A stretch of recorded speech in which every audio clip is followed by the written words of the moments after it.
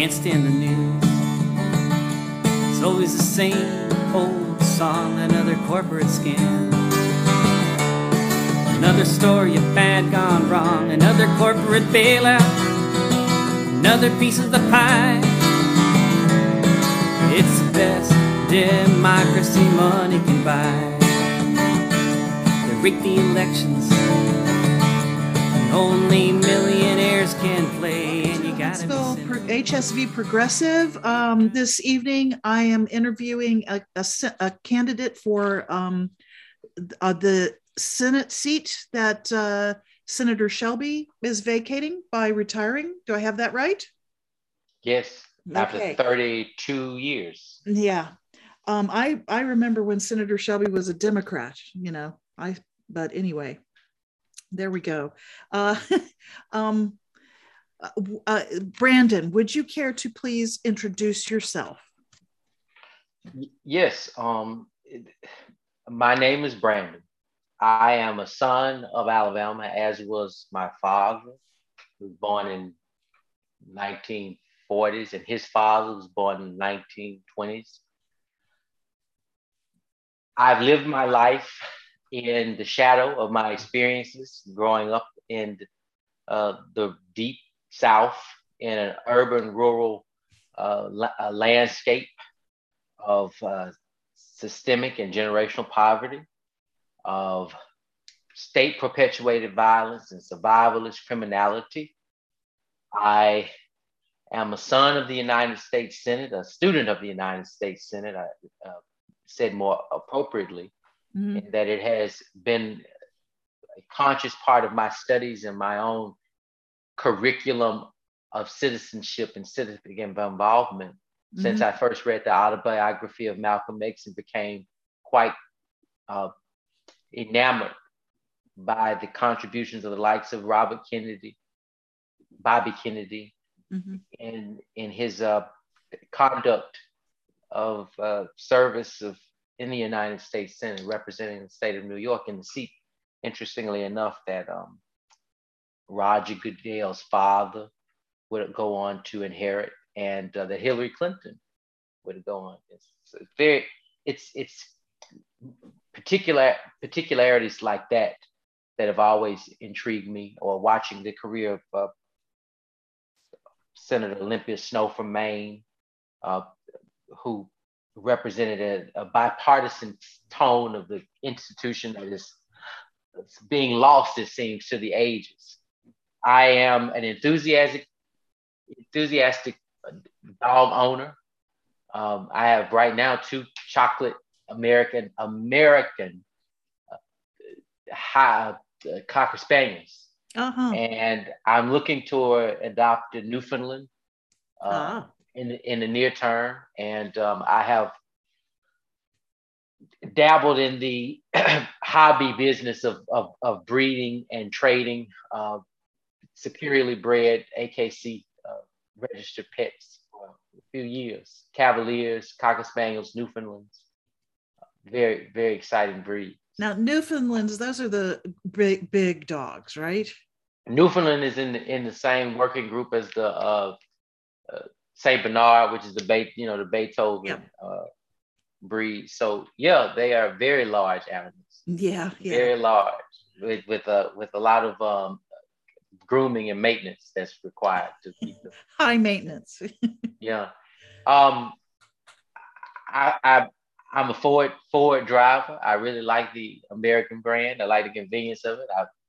Last 3 automobiles I purchased were Ford vehicles, and that is enthusiastic car industry stuff.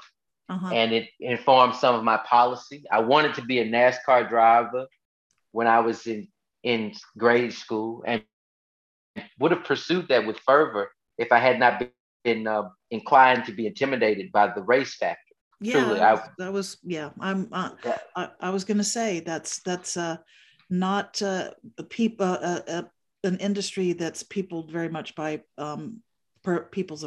persons of color. Yeah. So that really would be, I think, the defining a moment of realization in my life, that arena. And so I found myself at this juncture appealing for an opportunity to go into an equally extraordinary arena. But really, I would hope that maybe I would have a nephew or a child that would pursue that earlier goal of speed car professional racing, because it was very exciting for me, and my personality started to take shape around that objective. I cook my own meals. I'm not a vegetarian. I eat pork. I eat a lot of fish. I fry chicken. I really enjoy frying chicken. I'm not really big on using microwaves, and I survived Algebra 2 after taking it twice. I actually have an undiagnosed experience with dyscalculia. Oh, dyscalculia. Okay. Uh-huh. Yeah. And I'm a math teacher. Maybe this would turn into a tutoring session. Yeah. But if you get elected to the Senate and you need some help with your math, now you've got somebody, right? Yes. Which interesting that you bring that up, because just before I got on the call, enjoying this presentation, I was reviewing staff salaries in the Senate, and I was overwhelmed by how much of just an economic impact one can make in their selection of a dozen, about 2 dozen staff members, full-time, part-time, remote, and in-office staff. I thought, and just to think about the people who aren't represented in that capacity and would not traditionally have access. So, retirees or people living with functional disabilities, homemakers, teachers, people who we really need in Washington, D.C. Yeah. Talking back and forth and interacting with them. But to round out who I am, in 2018, I went to a specialty center to deal with the traumas of my experience having been the mayor of Brighton and being unceremoniously ejected from that at the behest of Secretary of State voter suppressionists and other political actors who were not so foreign to me, who were very much so interested in upholding a particular disenfranchisement, and that broke my heart, and it made my life so unlevel and took away all of the quality and all of the expectations. And I thought that I was so fractured, so I went to get help. And after 3 or 4 hours of speaking with this doctor, and the doctor, he looked at me and said, "Well, sir, you're not insane. I think you need to run for the United States Senate." Oh, there we go. And that set you off, huh? Yes. So you don't, it wasn't the citizens of Brighton. It was the machinations of the Secretary of State and that level that happened. That's a very important aspect of this to acknowledge, because it's exactly what it was. And I think there was and has been an effort to conflate the judgment of the state, the persecution of the state, and these very powerful old guard apparatus with the judgment of the public. And the public never judged me harshly. The public appreciated the sacrifice, and they understood what would have to be endured in an effort to transcend our locality into something that would be and has been a model for the state. It was a microcosm of things that were dysfunctional about Alabama, and it was being cured. and there was a lack of appreciation as to the identity and the experience and the objectives of the person who was at the helm, working on it. Of that critique. Well, can you tell me a couple of the things that you were working on a cure for? You could identify. You mentioned earlier state violence. So did you have problems with your police department? Or I don't really know how big Brighton is. Fill me in. Oh. What were you working on curing? Before we had advanced the phraseology, defund the police to anything of that we could, of importance, of critical mass. I could not identify. I interviewed a half dozen individuals to replace a police chief. I was just comfortable moving in another direction. I had no loyalties to the person who was in the position. I had never considered myself pro-police, but I certainly thought I had the acumen to be able to work within an apparatus that I could define to some degree, And within 6 months, I realized I wouldn't be able to do that. And what I regretted most was that I did not have the information as to moving to an anti-police or a beyond police. Because when you say anti-police, people think you're attacking the humanity of the people who serve. But an evolution beyond policing, I didn't have that language. I didn't have that curriculum and that expertise. But I can tell you that it was impractical. That at the level that even at Brighton, which was a majority it was a majority Black police department of close to a dozen full-time volunteer deputized officers. Really, it was exclusively Black with the exception of one visiting official. And the degrees of violence, sexual violence, physical violence, impropriety, inefficiency, the lack of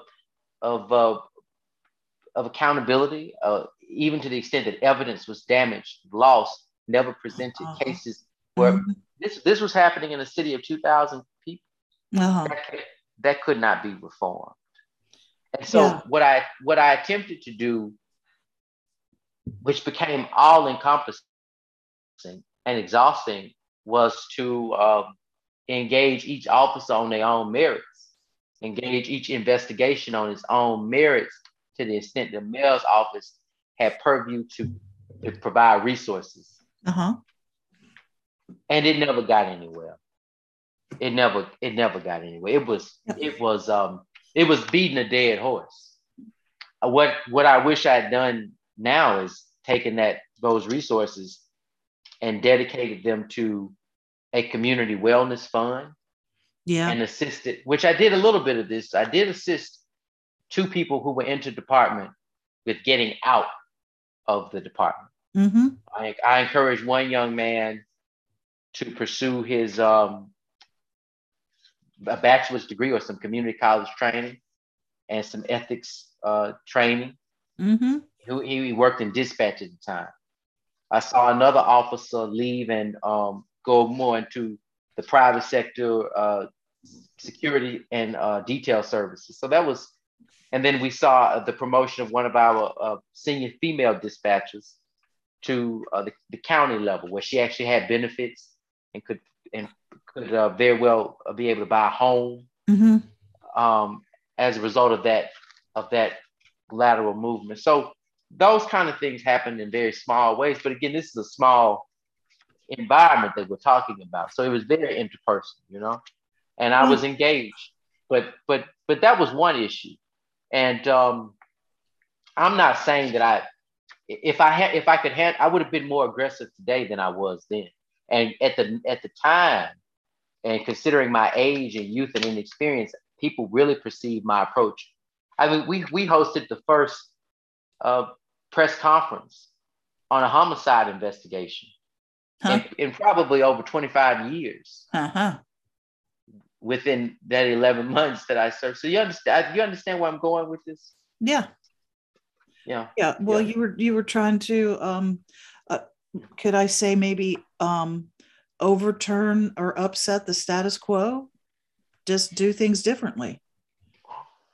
And with the police, because ethics is such, and at the end of the day, I was the mayor, but I was also still a Black man in facing off with a police institution. So, of course it crossed my mind, these people could just bloody me, and that'd be the end of it. They say it was a coke overdose or something. Yep.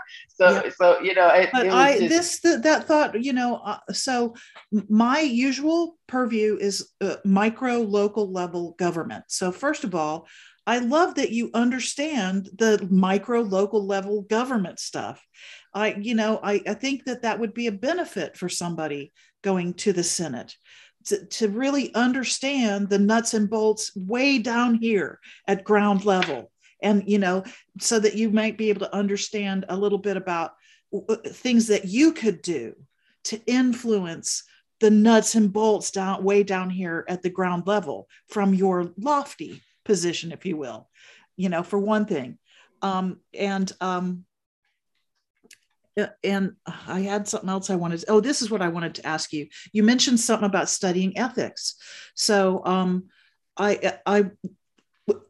we have not, it's police reform is a very difficult thing to accomplish or even broach, honestly, with most government people in this state. Okay, I'm sure you know that. But one thing, I have had a conversation or two with city councilmen about making sure that the people that are recruited to be police officers are educated, because I believe it's been shown that if you have a liberal arts degree, that means that you've read a lot of stuff, really, and reading increases a person's ability to have empathy, because as you read, you identify with the characters in the book and that kind of stuff. Supposedly it builds that. I think there are studies that have been able to show that. So at the very least, so is the opposite true about people who watch a lot of television media? Well, I totally agree with that, but man, that's a whole other hole to go down. But do you think at the very least that it would make a difference if we required police officers to have a bachelor's degree? Well, we recruit from the wrong disciplines that are truly antithetical to what should be the desired outcomes of civilian rescue, which is de-escalation, which is connecting to services and resources, which is preserving whatever faculties are still there with clients, thinking even of the public as clients rather than prey. And so what we need to design in the way of a public rescue entity would look like the pipeline that guidance counselors and mental health professionals and social workers and crises managers pursue. And that is not the philosophy or the approach that these organizations have taken or seem even invested in taking. And for that reason, it's not a reductive or premature notion that it cannot be reformed.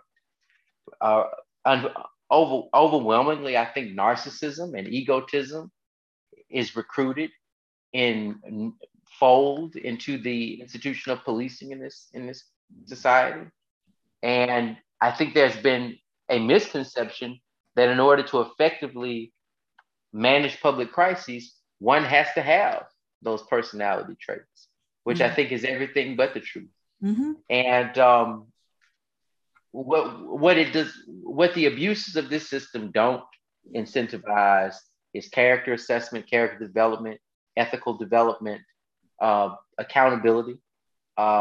It's on the part of the offender.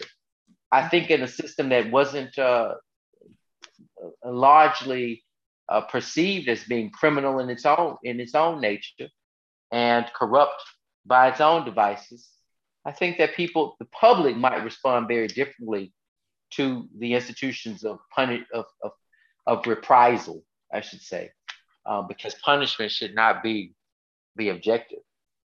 Correction and reprisal and critique. And so I think we're at a loss with what we have in place right now. It doesn't work. It's ineffective.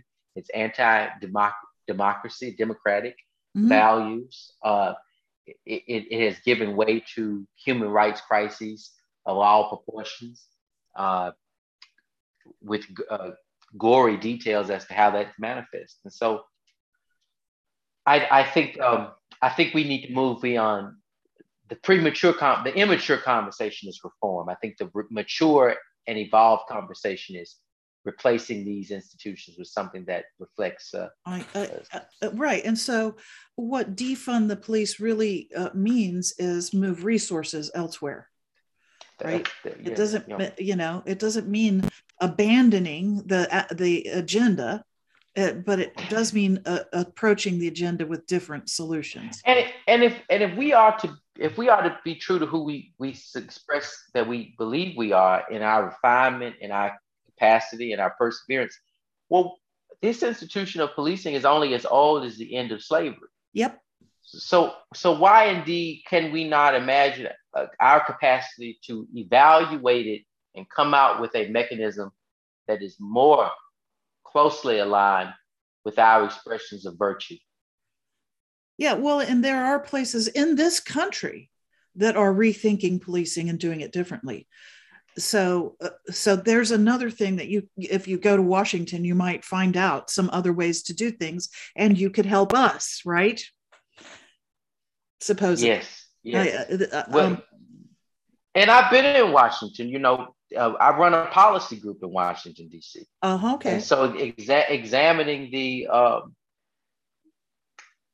relevant proposals and policies that have come up related to police, which for the most part have been moderate policies. Yeah. Not extremely imaginative in the way of what I think we really need to get to. But I have seen a shift. And I have also seen, unfortunately, and a very dishonest approach to this, which is local mayors trying to dually advocate on the part of police and think that they can provide the same measure of advocacy on the part of people who are historically harmed by the police, and you cannot do both. And this is one of those unique instances where you just cannot do. You have to be true and have allegiance, fidelity to one interest over the other. And unfortunately, in Chicago, in Atlanta, where they closed the jail, but it didn't affect what was happening just in the county jail that impacts all of that city. So just two examples, like you have to go all in for those who have been harmed the most, understanding what's really owed to these communities. Well, so I think that there's a parallel between what we're talking about at this local police department level with a national level problem with the people that are in the military, and that attracts frequently the undesirable kind of people or desperate people. And wouldn't it be nice if we could divert some funding from this enormous military budget we have to do other things that are better? I don't know. Can you say something about how you feel about the national military budget? $813 billion is the latest figure I have on defense spending. $182 billion is the latest figure I have on federal prisons. And notwithstanding my challenges with calculation without some forms of assistance, I cannot imagine again that it is not within our potential to take such a significant allotment of the people's money mm-hmm. and envision a system that works to protect more humanity and prevent the loss of life, and to actually engage in the principle of correction and critique in a way that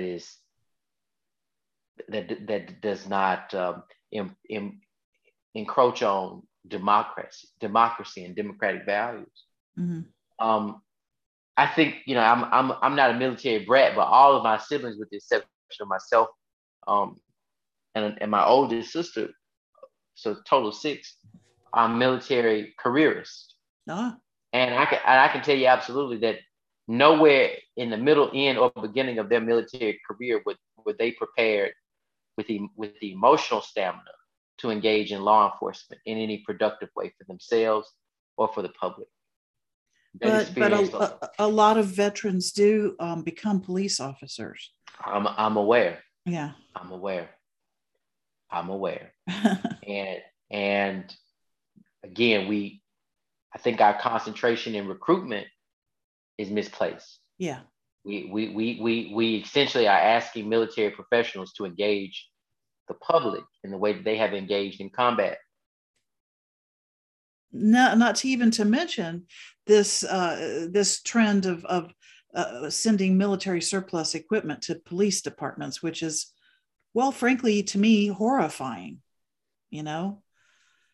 We bore the brunt of that right here in Huntsville, a couple of years ago. Not good. And we had surplus equipment in my city as well, mm-hmm. and it was useless. And I could only imagine that under my leadership, we sent it back. I appreciate Sebastian Carrillo, who I had retained as the fire chief, mm-hmm. For briefing me to let me know the risk of maintaining that equipment and how to exterminate that liability. Otherwise, I may not have known. And so I'm very much so in touch. Well, okay. So Ken, I ask you brought up voter suppression type stuff happening.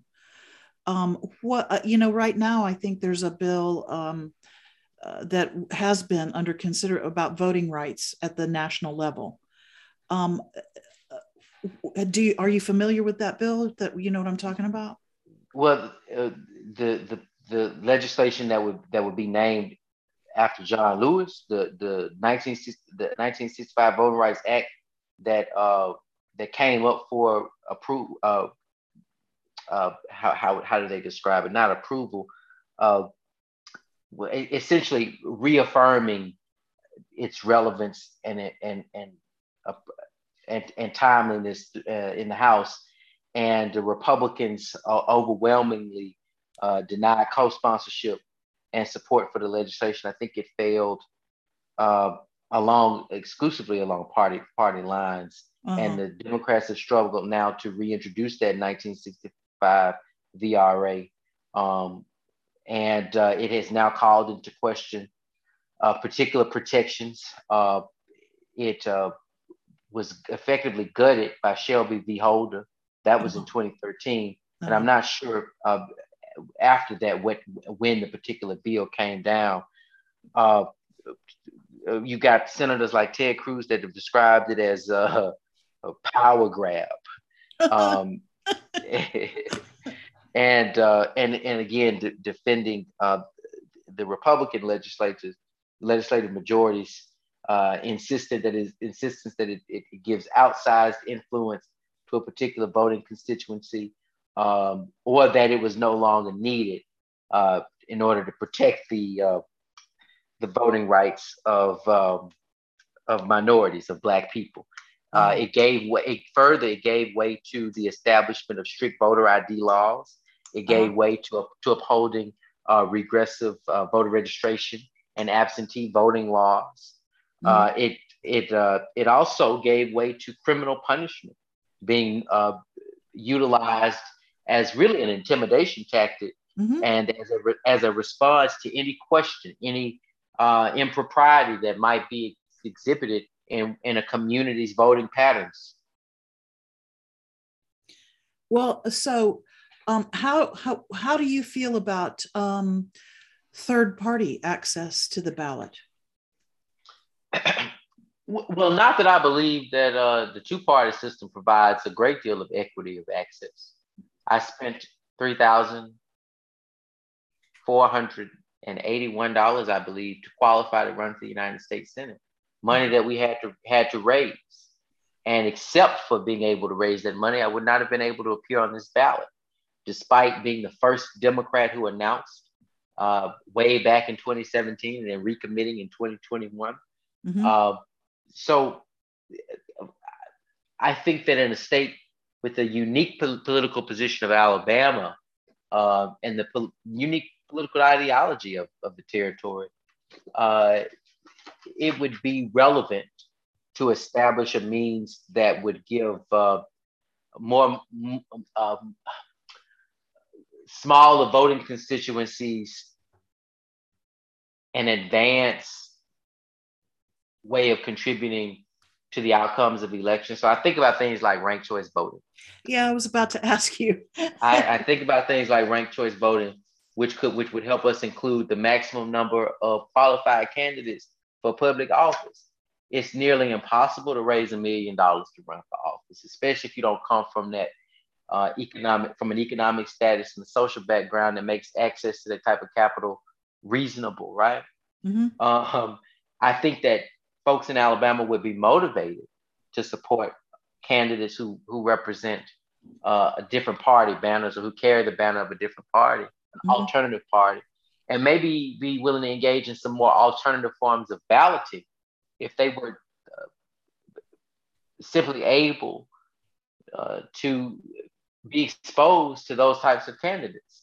Well, and as it is, go ahead. As it is, if you're not a part of a group of capitalists that can raise a lot of money as a Democrat or Republican, and if you're not a part of a political elite cohort, which is hardly beneficial to the larger public, you are locked out from participating in electoralism as a candidate. Yeah, and things aren't getting better in that respect. The more, like you say, more obstacles are being thrown up for third parties all the time, locally and nationally, and so on and so forth. But a ranked choice voting would make it possible for someone to actually say and believe things that would appeal to a more wider variety of people. You know, they could maybe campaign on what they really believed in, because it's not a winner take all sort of thing necessarily. You might be able to gather up some of those of us who feel like we're not represented the way things are now. In a ranked choice system, I am absolutely convinced that I would at least outperform at least two of the leading three Republican candidates right now. In a ranked choice system. I don't even know who else is running as a Democrat? Anybody? I don't even know. I know that the Democratic Party has pretty much abandoned this state, but they exist to fundraise and to express how defeated they are. It would appear that way. Yeah. I love that description. There are two individuals. There were three. One of whom I think it's just worse, because this is so academic, really, um,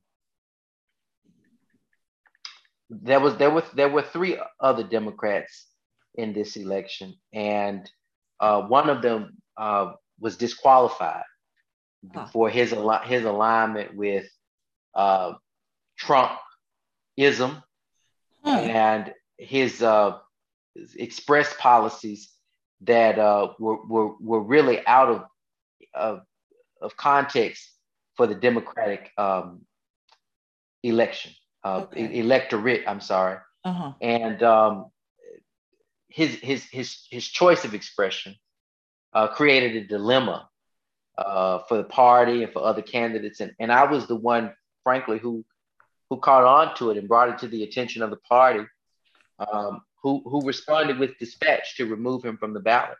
Interestingly enough, there was a poll that was done that showed him performing pretty well.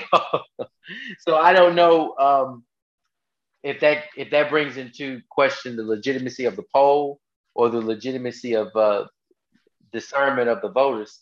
I would hope that the latter is not true. But pathetic is the way I would really describe his approach to this.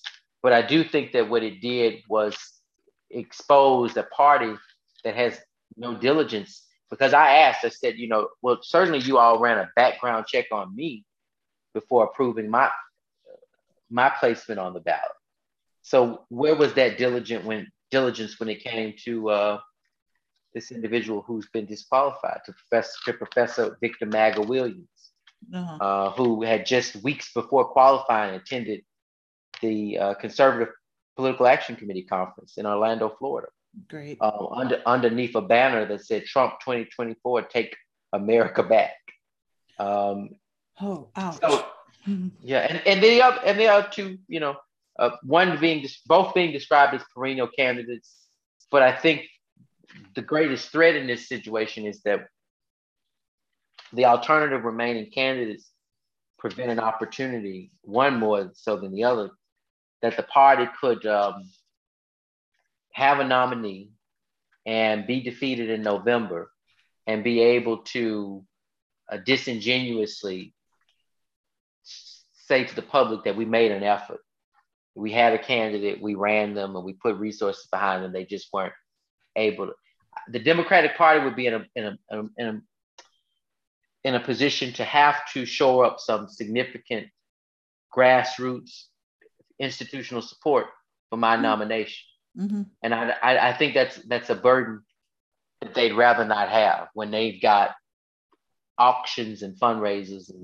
That's like you said, that's not their job description. What did you say? They exist to fundraise and to express how defeated they are. Yeah. That doesn't include a whole lot of actually getting out in the streets and campaigning. Yeah. Unfortunately, it doesn't. Well, it also doesn't. It doesn't include expanding the bench, because if we're operating in the vein of a syllogism, and that the outcome is already predicted, foreseen, that you don't have to engage what I would describe as the undesirables. I think the Argentinians called them the descamisados. You don't have to deal with that rugged constituency of people and imagine that they too deserve to be candidates. The justice system involves citizens, that generationally poor citizens, that Black foundational citizens, that citizens living with disabilities, that teachers, classroom instructors deserve an opportunity to be seen as candidates as well. Yeah, well, yeah. I'm kind of the school that I feel like there. I think maybe it's Costa Rica or something where everybody has to do their time in government. Everybody does. whatever it is you can do, you have to spend your time, some time I mean, which sounds like a whole lot better thing than like in countries where with a draft where you have to spend time, you know, in the military. Everybody has to do their time in the government. Absolutely. Wouldn't that make things different?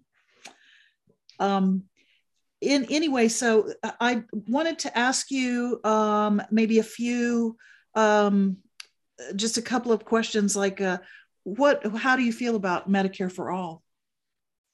I don't understand it. I understand that healthcare should be efficient. It should be open to all. Healthcare should be confidential.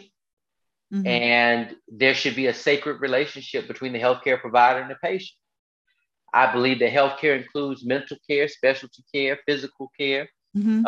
It includes, I don't know if I said mental health care already. It includes therapies, it includes medical equipment. And I think that the evidence of an effect of a quality healthcare system is not access, but how many people are actually helped by it, and how many people will actually speak to its merits. And that is my goal. I know that we can pay for healthcare. I share with you the $1 billion, hundreds of billions of dollars has been exhausted in the prisons and the jails and the law enforcement and the military and the private sector business subsidies, and we can afford healthcare. Yeah, and the public can appreciate efficient healthcare infrastructure. They can appreciate efficient public transit infrastructure. People will become users of these systems when they are effective. People will deal with medical crises with more responsibility and dispatch, which in turn saves us more money. Yeah, that's right. So I'm annoyed and frustrated because I mean I've been hearing the terms Medicare, Medicaid, healthcare for all, Obamacare all my life. I've been inundated with the terminology. Mm-hmm. Never to really get to a point of seeing that either point of view in this discussion sees healthcare as something that is an entitlement. And for every citizen, and for at least every citizen, we can have a discussion about, do we expand those benefits for people visiting our country or even in our country without and I think most countries with socialized healthcare do expand those benefits to at least to some extent to people visiting their country. To some extent, yeah, because and Americans have had their eyes open, some of them, when they've been overseas and they've needed healthcare. You know, it's like, oh wow. And we have no ethical reason not to operate with a very generous and universal. So what is, if our reasons are not ethical, what are our reasons? What do you think our reasons are for the way it is now? I think that placing limitations on access, placing premiums on particular services, regarding certain aspects of healthcare as luxuries or as privilege is the problem. I think too many politicians are funded by providers, by manufacturers that have some incentive to limit who has access and how readily they had access. I think that challenges the willingness of folks, Democrat and Republicans, to be very liberal and exhaustive in building a system that essentially casts a wide net and opens a very wide gate for people to take advantage of its offerings. So you can go to Open Secrets and see where that disconnect is, and what is being advocated and what the speech is, and versus what motivations there are to American Hospital Association, $773,000. That's just one group. Centennial Corporation, $717,000. Healthcare Services, Prime Healthcare Services, $600. Johnson & Johnson, $618,000 in political contributions just in 2022, just in 2022. Well, and these people, these corporations donate to both parties, both sides. Almost evenly. Mm-hmm. 1.1 million from Blue Cross and Blue Shield in just 2022 went exclusively to Democrats. United Health Group split their $976,000 evenly amongst Democrats. Kaiser Permanente gave almost exclusively. If you're splitting that donation, it has nothing to do with a philosophical or political or anything like that. It has everything to do with control, power. That's right. Right. So this is something that that me and my brother talk about sometimes, and we do not see eye to eye about politics. But I think that if we took a really good hard look and reformed, campaign finance, so that we could maybe get a more representative cross section of the population to be elected, that might make a big difference. How do you feel about campaign finance reform? Having public financing of campaigns. Well, for public finances, the campaign, even if it's just being measured based on the toll on our mental health from the propaganda, from the mismessaging and the misinformation. But further, we make it possible for the television networks to share this content. We make it possible for the infrastructure that gives way to social media platforms to be able to broadcast this information. We're so many of us are engaged in those platforms. So essentially, the public is already bearing a burden, and an economic one too, in the way of what candidates get seen. We pay for the ballots, we pay for the machines. Those are our resources. Those are our tax dollars at work. The inequity is that we don't have much of a say in how many people close to our communities get to be on those ballots, get to be on those airways, get to be broadcast on social media through paid advertisements.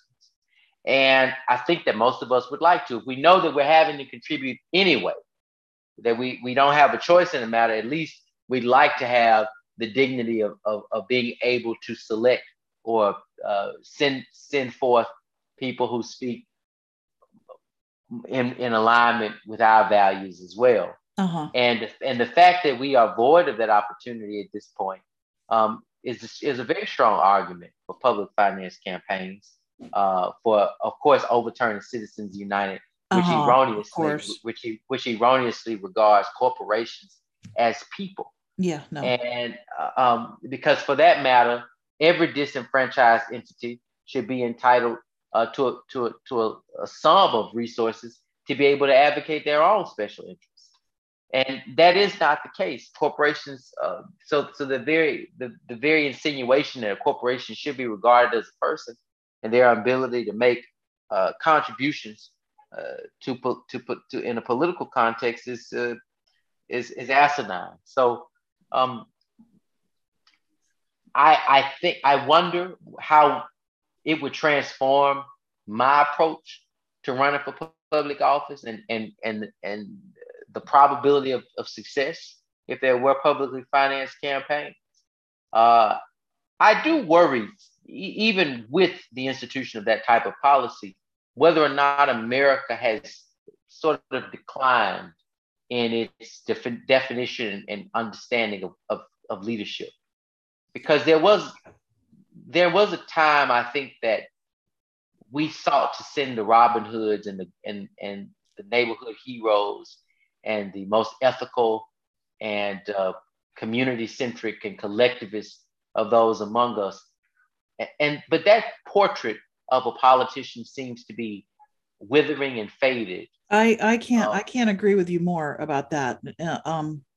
I'm older than you, and but I've definitely seen in my lifetime a change, a serious change in the sort of criteria of what is considered for sending to office. Certainly at the national level for sure, but I'm not going to say that it doesn't happen at the very local level too. You know, this is sort of a reduced example, but Mark Warner, who's a senator from Virginia, I believe the senior. He's not the senior senator. Tim Kaine's the senior senator. Mark Warner a few years ago was on when the COVID quarantine first jumped off, and he was on a program making a tuna fish sandwich, and it was a devastating event to watch, which it involved a microwave and oh gosh, pouring mayonnaise out of it. But it was quite insightful to just see that this gentleman is serving in the United States Senate, and for whatever reason, his life experiences have not blended to be able to make him confident on preparing a poor person's a creme brulee or whatever you might prepare. You know, I thought, you know, how unfortunate for him and for our country. Yeah. Dear me. And so it's experiences, again, I said that's a reduced example, but if you don't know what it's like to grocery shop, or if you don't know what it's like to fly business class, if you don't know what it's like to have to pay a rent deposit and undergo a credit and background check to live in an apartment, if you don't know what it's like to rely on public transportation, if you don't have an experience with this broken, well, it's not broken, it's really functioning in the way that it was, this criminal justice system that is intent on criminalizing cultures. Yep. If you don't know those things, if you haven't lived through that, then how can you lead? I mean, it's simply not enough to be able to earn a law degree. It's simply not enough to be able to secure a internship because your father was a member of the same country club as the congressman. That's right. That's not leadership. Yeah, it's not. It's not. It's something else. And it's something. Well, it's nepotism and it's narcissism, and it's really what's overtaken every other space where talent and credibility used to be of desire. Well, and I find it interesting that you say that it's functioning exactly the way it was designed. And you know, people do tend to throw up the Constitution as some sort of sacred document, but I'm afraid it got a lot of things that maybe not, you know, it wasn't. So you promised me.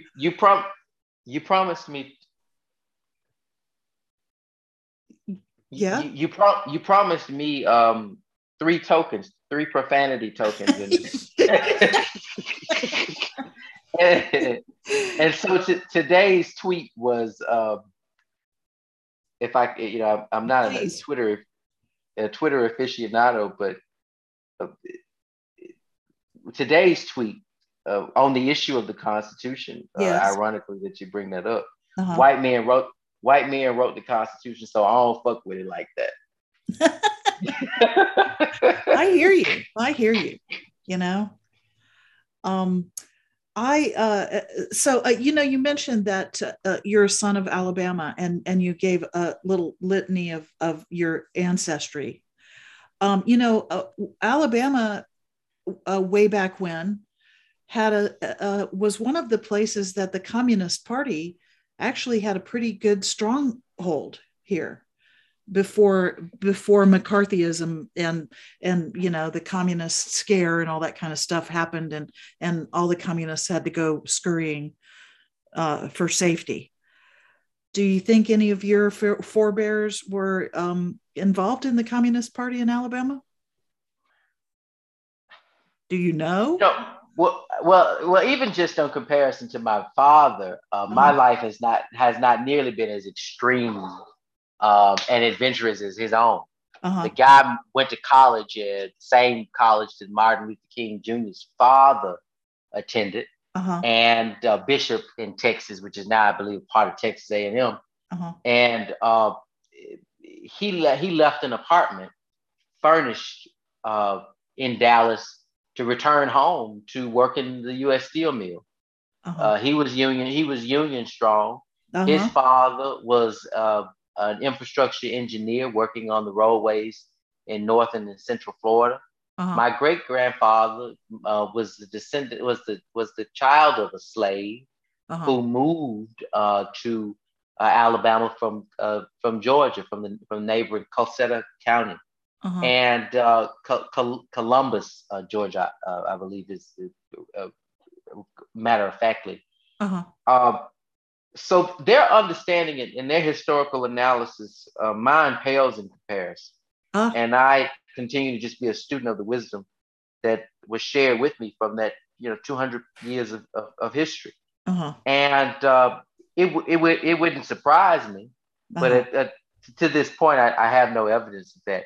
They would, but were they as uncomfortable and circumspect of the prospects of politics from any perspective, Democrat or Republican? Of course they were. The madness that I have today was inherited. It is not something that is just organically within me. You come by it honestly. Yes. So, but I would be fascinated to explore that. So you mentioned Citizens United and how we need to undo that. So, one of the ways that we can undo it is to make an amendment to the Constitution. Is it also,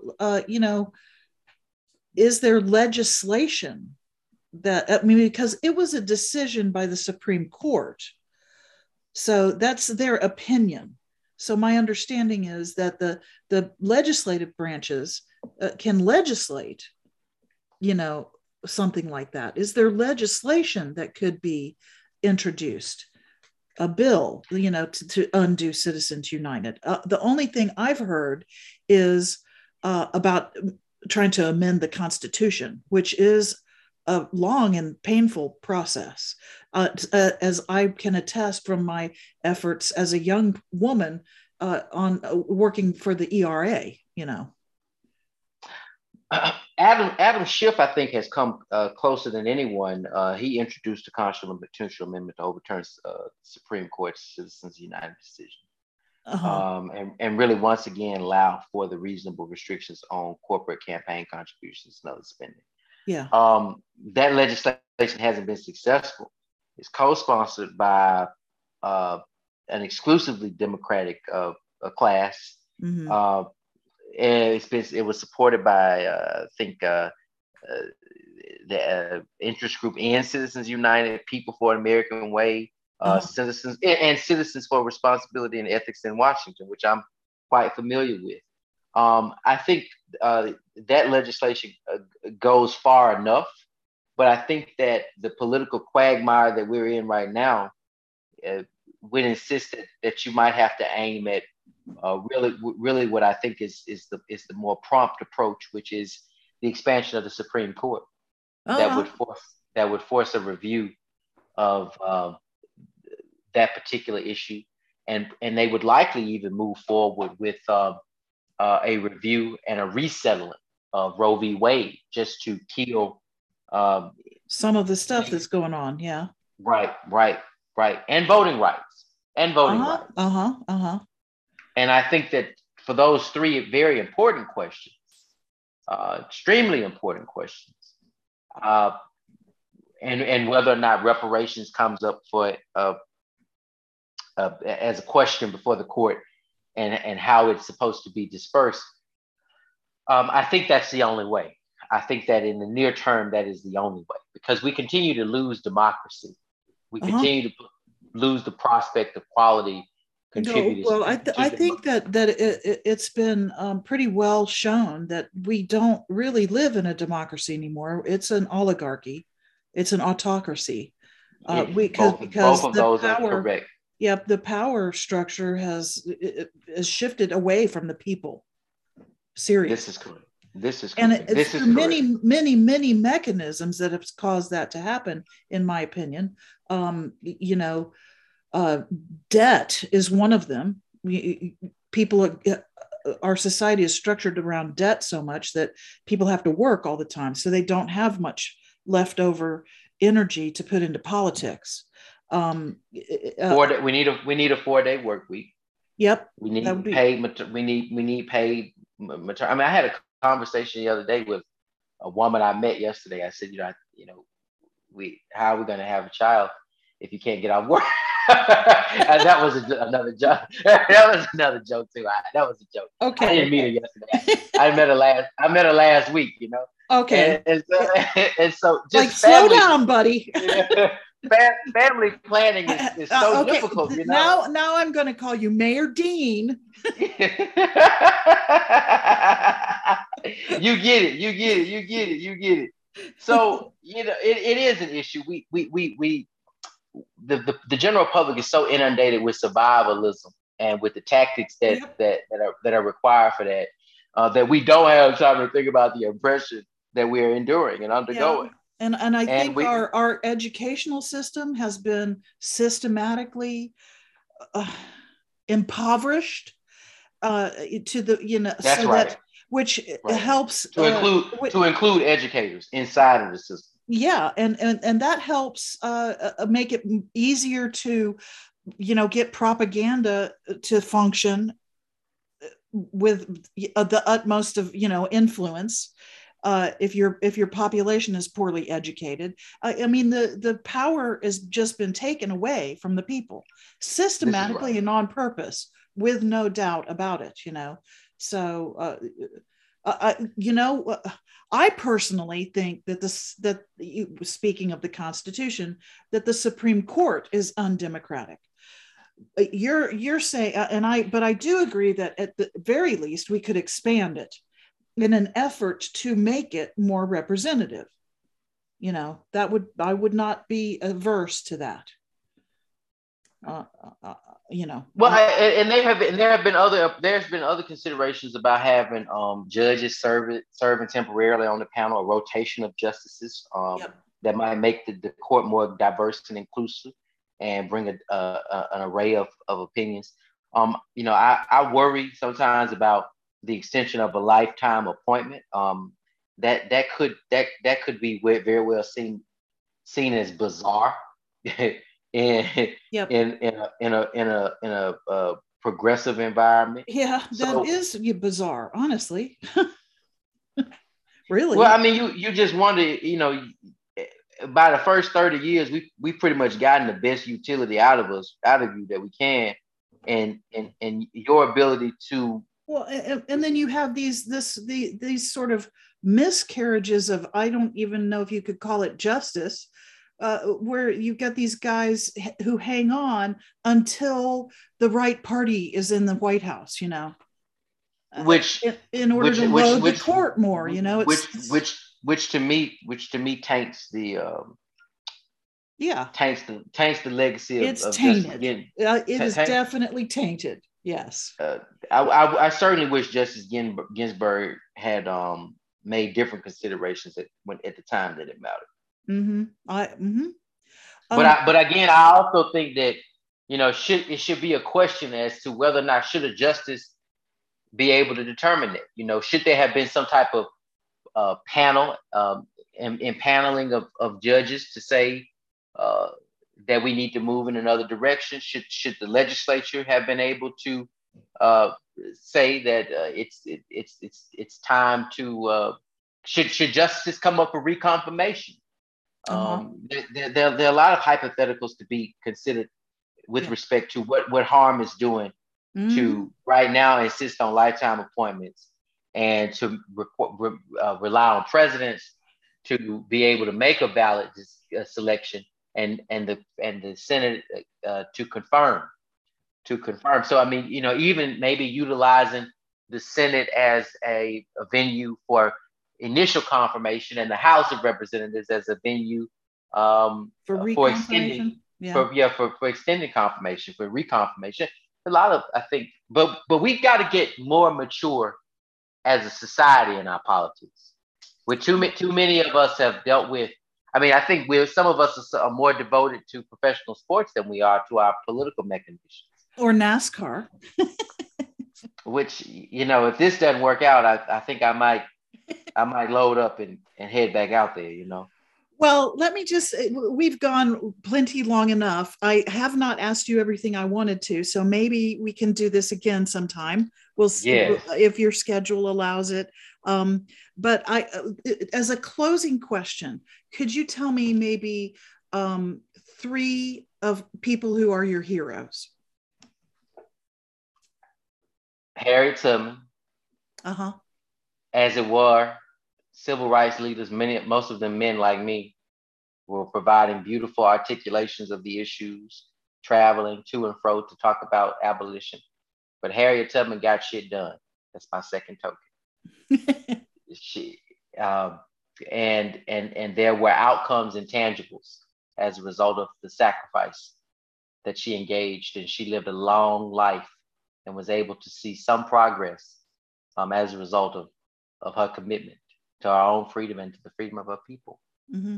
And she also lived with the burden and the necessary sacrifices of romance, of happiness, of quality of life, of isolation, of criminality because of it. And so many of us cannot say that we would have been that strong and persevered in the face of that. Mm-hmm. Bobby Kennedy had an energy that I like to believe I emulate very well. And he was so quick to arrive, much quicker, I should say, to arrive than his contemporaries, his white male contemporaries, on the issues of race and equity.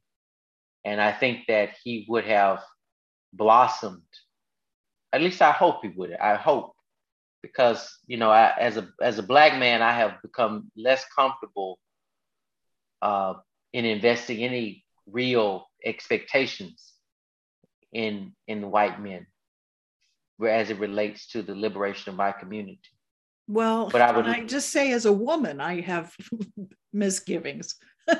Please go on. But I like to, the memory that I have of Bobby Kennedy is I'd like to believe him to be the exception and a role model. Not really a role model for me, but Bobby Kennedy's experience, to me, for me as a Black man, gave me an access point to what. And my father, who is the best example of unconditional love that I've ever experienced. And I think, unfortunately, about the tragedy of that he never would have run for the United States Senate, because for the majority of his life, he couldn't. He was born in 1949. And there were no real exemplars of him. And yet he introduced me into a world that he understood was systemically and strategically leaning against my success and prospects. But he never told me no about the things that I needed to do to experience fulfillment. And politics was one of the things that he never told me no. He never rejected it as a prospect for me. And you know, to lift me up that high, he had to be so much stronger than I am. To lift me up to be able to be the mayor of Brighton at 23 years old, 24 when I was elected, inaugurated, and because he is the shadow of my mother and my grandmother and all of my siblings, I could not think of a more fortunate person to be a progeny of, because the experiences so many of my contemporaries with their fathers have not been as fortunate as my own. And it took tremendous self-awareness for him to give me a vision of the wonderful. Yep. Yeah, well, and he came from an earlier generation Two before. generations. So my father and I are separated by two generations because Okay. he was born in 1949. So reasonably, my father could have, I would more appropriately, my father would have born in 1960 or Yeah. 19, but my father was born. So they're, so that's why there's the history and the bridging. Yeah. It's a different time, that's for sure. Yep. Yep. Yeah. And he knew the madness. He knew it. And I could feel that in his expressions often to me about Vietnam, about being in segregated Birmingham, about seeing Dr. King in a church. And you think of a young man at 14 years old going to watch a much younger Dr. King speak in a church of 200, 150 guests. That was a radical act in the 1960s and 50s. Yep. That was not a popular maneuver if you wanted to, keep things down. Yeah, be quiet. And he went into that environment as a young man just to be an observer, but to be an observer in that time was so very powerful. Especially, we can observe all of the rhetoric and disruption on social media. But then you had to put yourself in the church that could be attacked, that could be bombed. Yeah. And my father did that as a young man. And so, there's nothing else I could do. When you consider Harriet and you consider Bobby and you consider Lefford Dean, there's nothing else that I could do but run for mayor, run for the United States Senate, become a son of Howard University, advocate for these policies, and disrupt. And what else could I do, Joy? Tell you what you can do. You can tell me what's your website? How can people help you? How can people get in touch with you? Find out more about you. Oh, so POTUS Senatus is a professional style that just means mayor, senator in two combined languages. That's where I am on Facebook. Okay. And that's where I am on Instagram, POTUS Senatus. And my name, Brandaun Dean, Brandaun Dean, on all the other platforms, Twitter and Twitter and my website, brandaundean.com. Okay. So I also am the principal of the campaignx.org policy group, which is based in Washington, D.C., out of the Martin Luther King Memorial Library, which is a place that I'm regularly available for coffee, for interviews, for walks. So that's where I am. I spend a lot of my time in Washington. I'm very much so in a good position to transition into the United States Senate on behalf of the communists. I very much appreciate your giving your time to my little tiny podcast with its not very big reach. But my philosophy is if somebody listens to it and this starts a conversation, I've won. If my podcast starts some conversations, I'm doing good. So that's and that's what's going to rule in the outcome of all of this. This is an important opportunity for so many people. You don't often get an open United States Senate seat, and once a person secured themselves in a position, it's hard to get them out. So I think people need to, even if we got to play a little bit of catch up, I think people need to take this very seriously, and understand. I may not be the one you wanted, I may not be the one you expected, but I'm the one that showed up, and that's critical. That's critical. And I think they need to abandon their reservations about who they thought it should be, what great white hope they thought was coming. Yeah. And deal with this citizen. I think leader of the proletariat. Speaking personally, the great white hope of Doug Jones didn't work out so great, so let's do better. It didn't. there I think was probably an opportunity for transition of power. I think that had Vivian Figures been tapped as a successor on the ballot, I think if Dr. Brenda Dickerson had been tapped, if Judge Annetta Barron, if Judge Tamara Harris Johnson had been tapped to lead the Democratic ticket in 2020 for that election, I think if the Democrats could have held on to the seat. I think Doug should have seen himself as a caretaker and being relevant in or out of the Senate, and recognizing what an accomplishment it was for him to have achieved, even if it's a short stint. Alabama, and let me be clear, I actually pursued all of those women to the extent that I could. I couldn't get Vivian on the phone, but I pursued those women to run for the United States Senate. I thought Alabama deserved and could value a Black woman United States Senator. Yeah. There've only ever been two. There've only ever been two others elected, but they declined, and I understood their reservations. And so, knowing what I know and knowing who I am, ultimately, I thought that the next best thing would be someone who could at least take that approach, take a hood feminist attitude into legislating and advocating. And that's why I'm here.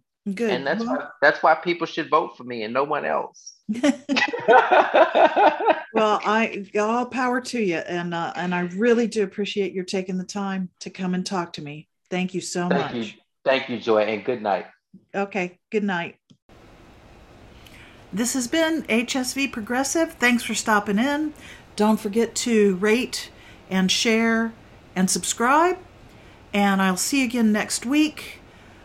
Please find me if you have some input at Huntsville Progressive Letter Writers on Facebook.